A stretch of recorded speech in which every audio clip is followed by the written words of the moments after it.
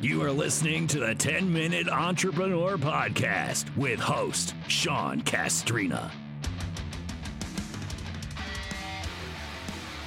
All right, today's going to be a great podcast. I have somebody who's just absolutely blown it up on social media. He has Living the Red Life. I have Rudy Mawer with me today. Rudy, it's great to have you. What's up? It's great to be here. Okay, so Living the Red Life. I mean, I've seen pictures of you with you extraordinary celebrities, billion-dollar brands. Getting off a jet with, Floyd Mayweather and other pictures like that. So I always like to know how it starts. Like, when do you wake up one day and you go, okay, this is the life I would like to have, and where, okay, my life was this, and then I wake up and I want this. When did that happen? Yeah, so I always knew as a child I was like different, maybe a little special, knew I could achieve more and wanted to achieve more. My mom was a gold medalist in triathlon. My dad was the Great Britain team manager for the Olympic Games, for 3 Olympic Games. So I grew up around the best in the world in that sport, which was triathlon. So I think that gave me from the outgoing, hey, my life can be different. Hey, I can create this. I can be whatever I want to be. And I always was obsessed with money. So it just kind of led into those two things. And then I think what happened is I just was hustling as a teenager. And then I'm like, no, I want to become a millionaire. And then when you become a millionaire, it's like, no, I want to now become a billionaire. Why stop here? And then it's just that evolution over the years. Yeah, there's no question. Once you get a taste of something really good, you just want more of something really, really good. So how do you work with these extraordinary brands? I mean, how do you work with guys like Floyd Mayweather and all these people? Like, how do you get into their orbit? Yeah, I think part of it is like the overnight success, 10 years in a making story, right? Because I had to build enough, I generated tens of millions of dollars for my own company, been very successful, built a really strong brand for myself.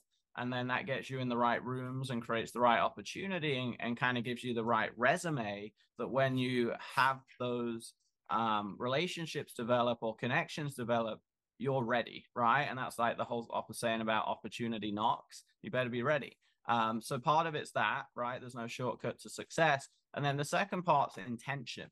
So I went from, at one point I was running $100 million plus brands as like a fractional CMO and an agency, big brands doing $1 million a day. And then as that was winding down, like kind of coming to a close, I was like, well, I really want to take celebrities because I see the private equity and I see the exits and I want to grow brands with them because I think I can get to my $1 billion goal much faster building monster celebrity brands versus just my own brand.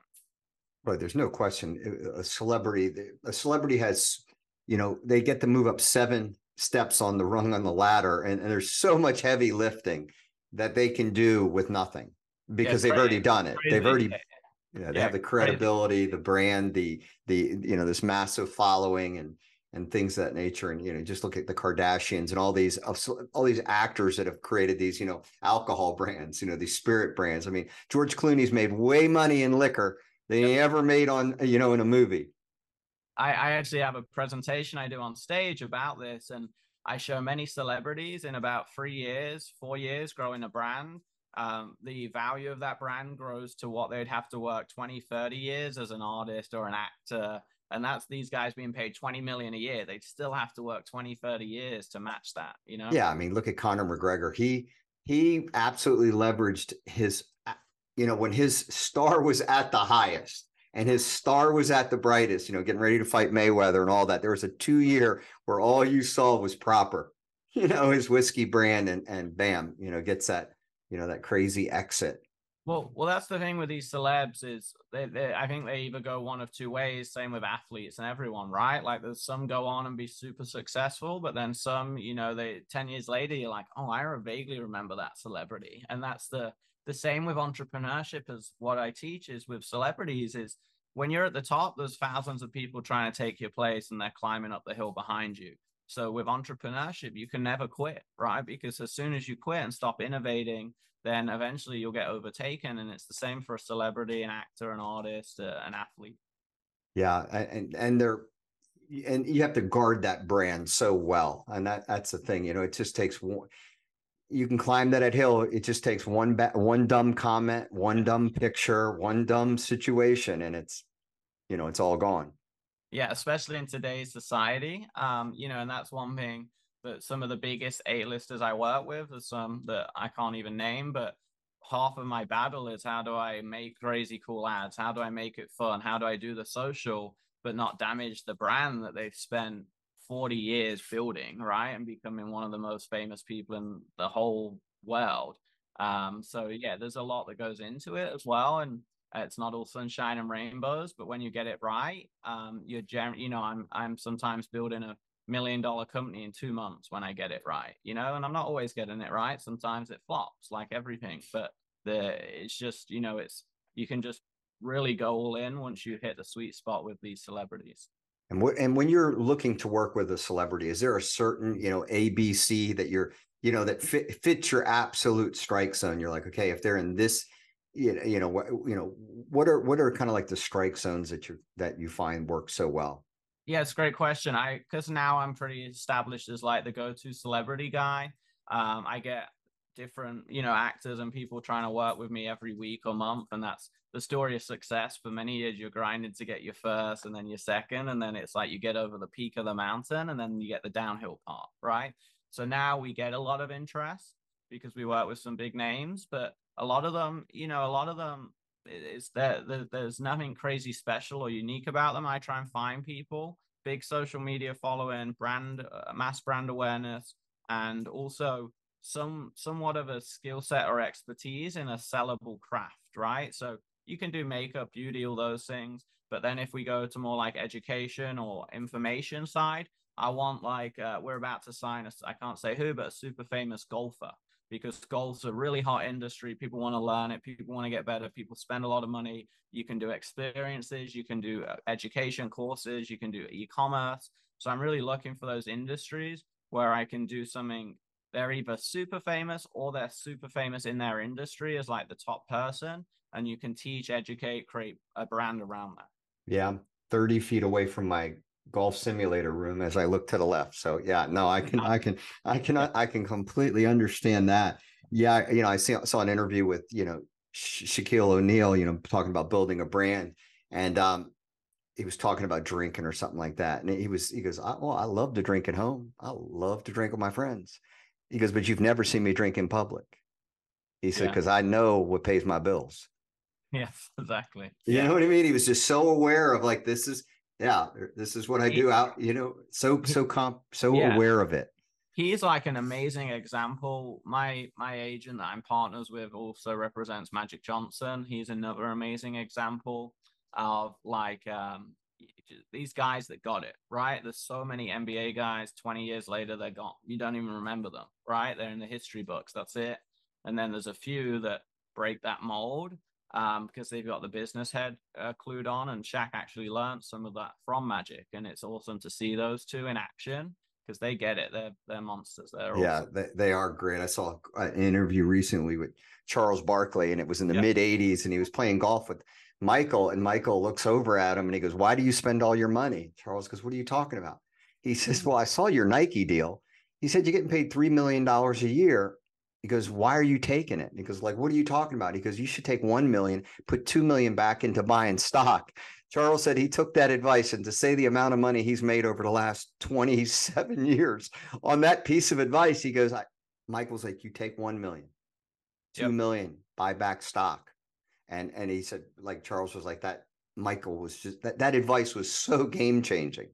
But it's just the same for entrepreneurs. Like, I've made over $1 million profit a year take home, but I don't spend that much. And that's the mistake a lot of entrepreneurs make. They go out, they buy the Lamborghinis, the Rolexes, all that glitz and glam. And I have that stuff too, don't get me wrong. But I have a rule. I spend about 25-30% max of income, and 70% I reinvest, right? And that's so important because they say in entrepreneurship, the first hurdle is making the money, but the second hurdle is keeping the money. It's the same for these celebs. It is. And there's a discipline there. Everybody I've ever met who had money knew what they spent. Mm-hmm. Don't kid yourself. They may act like and it may be in large round numbers, bigger than we think, but they have they're very clear on what they spend. And you see, the sub 25, and I get them on my podcast, like 2 years, they're really big. Then 2.5 years later, they're gone. Yeah. Yeah. You know, they're in these, you know, $250,000 masterminds, yet they're making 200,000 a year. But they have this, somehow they're going to get this new mindset, this new vision that they spend I've never understood that. How I'm going to spend 250. I'm going to spend more than what I make to make more than what I'm like. No, it's a fantasy. Yeah, I mean, the thing with the internet now is you can make money so quickly, but also what happens when you shortcut that learning curve is you shortcut the experience and discipline. Like I've been doing business for 10 years very seriously, 15 years total. And it's like you shortcut that discipline and experience and maturity because of how fast you can make it. And then that hits you on the other side. Yeah, I like you said that in the very beginning. It's so true. You say, I'm an overnight success 10 years later. And that's so true because, and I like what you just said, you in the 10 years, that's where you build the disciplines and you build you don't do this, you don't do that. You know, you associate with people like this. I work with people like that. You have, 10 years of things that didn't work that, some people would say failure. I always say it's just all it is information. Yes. So what does the future look like, Rudy? Well, I set a clear goal a few years ago. So I wanted to be a millionaire at 25, get to 10 million at 30, and then 100 million at 35, and then 45 a billion. So I've done the first two. I'm on track to do the third. I got 3 years left. So that's really my goal right now is we're trying to, we want to hit about 50 million next year for my company. And then 100 million in the 2 years after that. And then, I always say, there's a famous saying, I don't know exactly how I'll get there. I just trust the dots will align and connect. So I'm all about the daily disciplines. I teach my team and I teach all my members. It's the small things in life that add up, right? So it's about being disciplined and doing it every single day. So for me, I'm focused on every day being better, growing the company, growing my brand, growing my connections, growing my companies with the big vision. But most importantly, one of the greatest gifts I was given from my parents that were pro athletes is the mindset that I truly believe I can accomplish anything. And once you have that mindset, then the world becomes your oyster. And you're correct in what you're saying. It's daily discipline. Tell me what you did yesterday and then the day before and day before, and let's kind of take a peek at the last 30 days. And I'll tell you exactly where you'll be a year from now and 5 years from now. Yeah. I do this exercise with with my members. It's fascinating for everyone listening. Most of them aren't making tens of millions of dollars. And I say, write down how much time you spend on sales and marketing. And it's like 5, 10, 20%. I'm like, yeah, I'm like 80%. I'm the opposite, guys.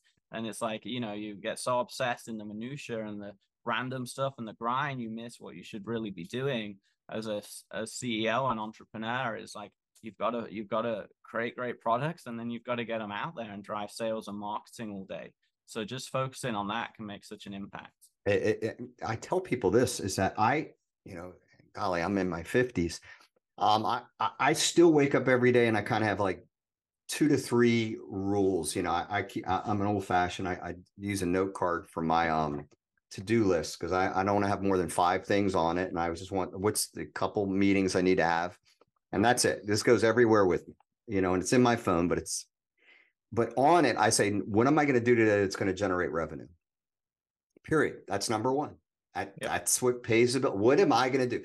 And it's typically sales related. Typically, I'm having the meeting, the phone call that's at the very highest level within my companies. I'm meeting with a partnership to create a partnership, whatever it is. But I'm going to do something today that will generate revenue. Second thing, I'm going to do something today that I absolutely don't want to do. Yes. I always say it's I don't want to do it muscle. I just did it. This is funny. Listen, I just hired somebody to cook meals for us. Like I've never mowed grass in 30 years. I haven't washed a car. But I just carried a Christmas tree up to like the 3rd floor to put on our balcony thing. I am the laziest human being ever. But it was one of those things I said, no, I'm going to do this. It took me like 15 minutes, but that's like a little thing. I say, I don't want to do it muscle, because that to me is like 10 hours of torture. It's just little things every day. It's that one phone call to that one person that is going to drive you crazy. It doesn't generate revenue. But it has to be done. And I just that daily discipline of that one thing.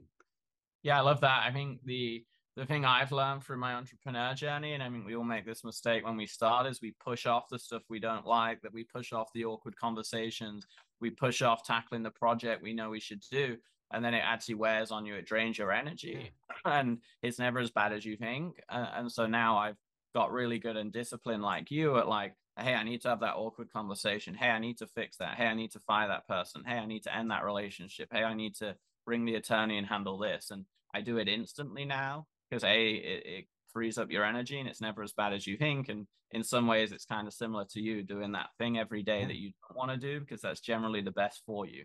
It does. It builds your resilience. And I'm at the end of the day, and you're right. It typically takes a lot less than you think, but it gives you this boost of energy.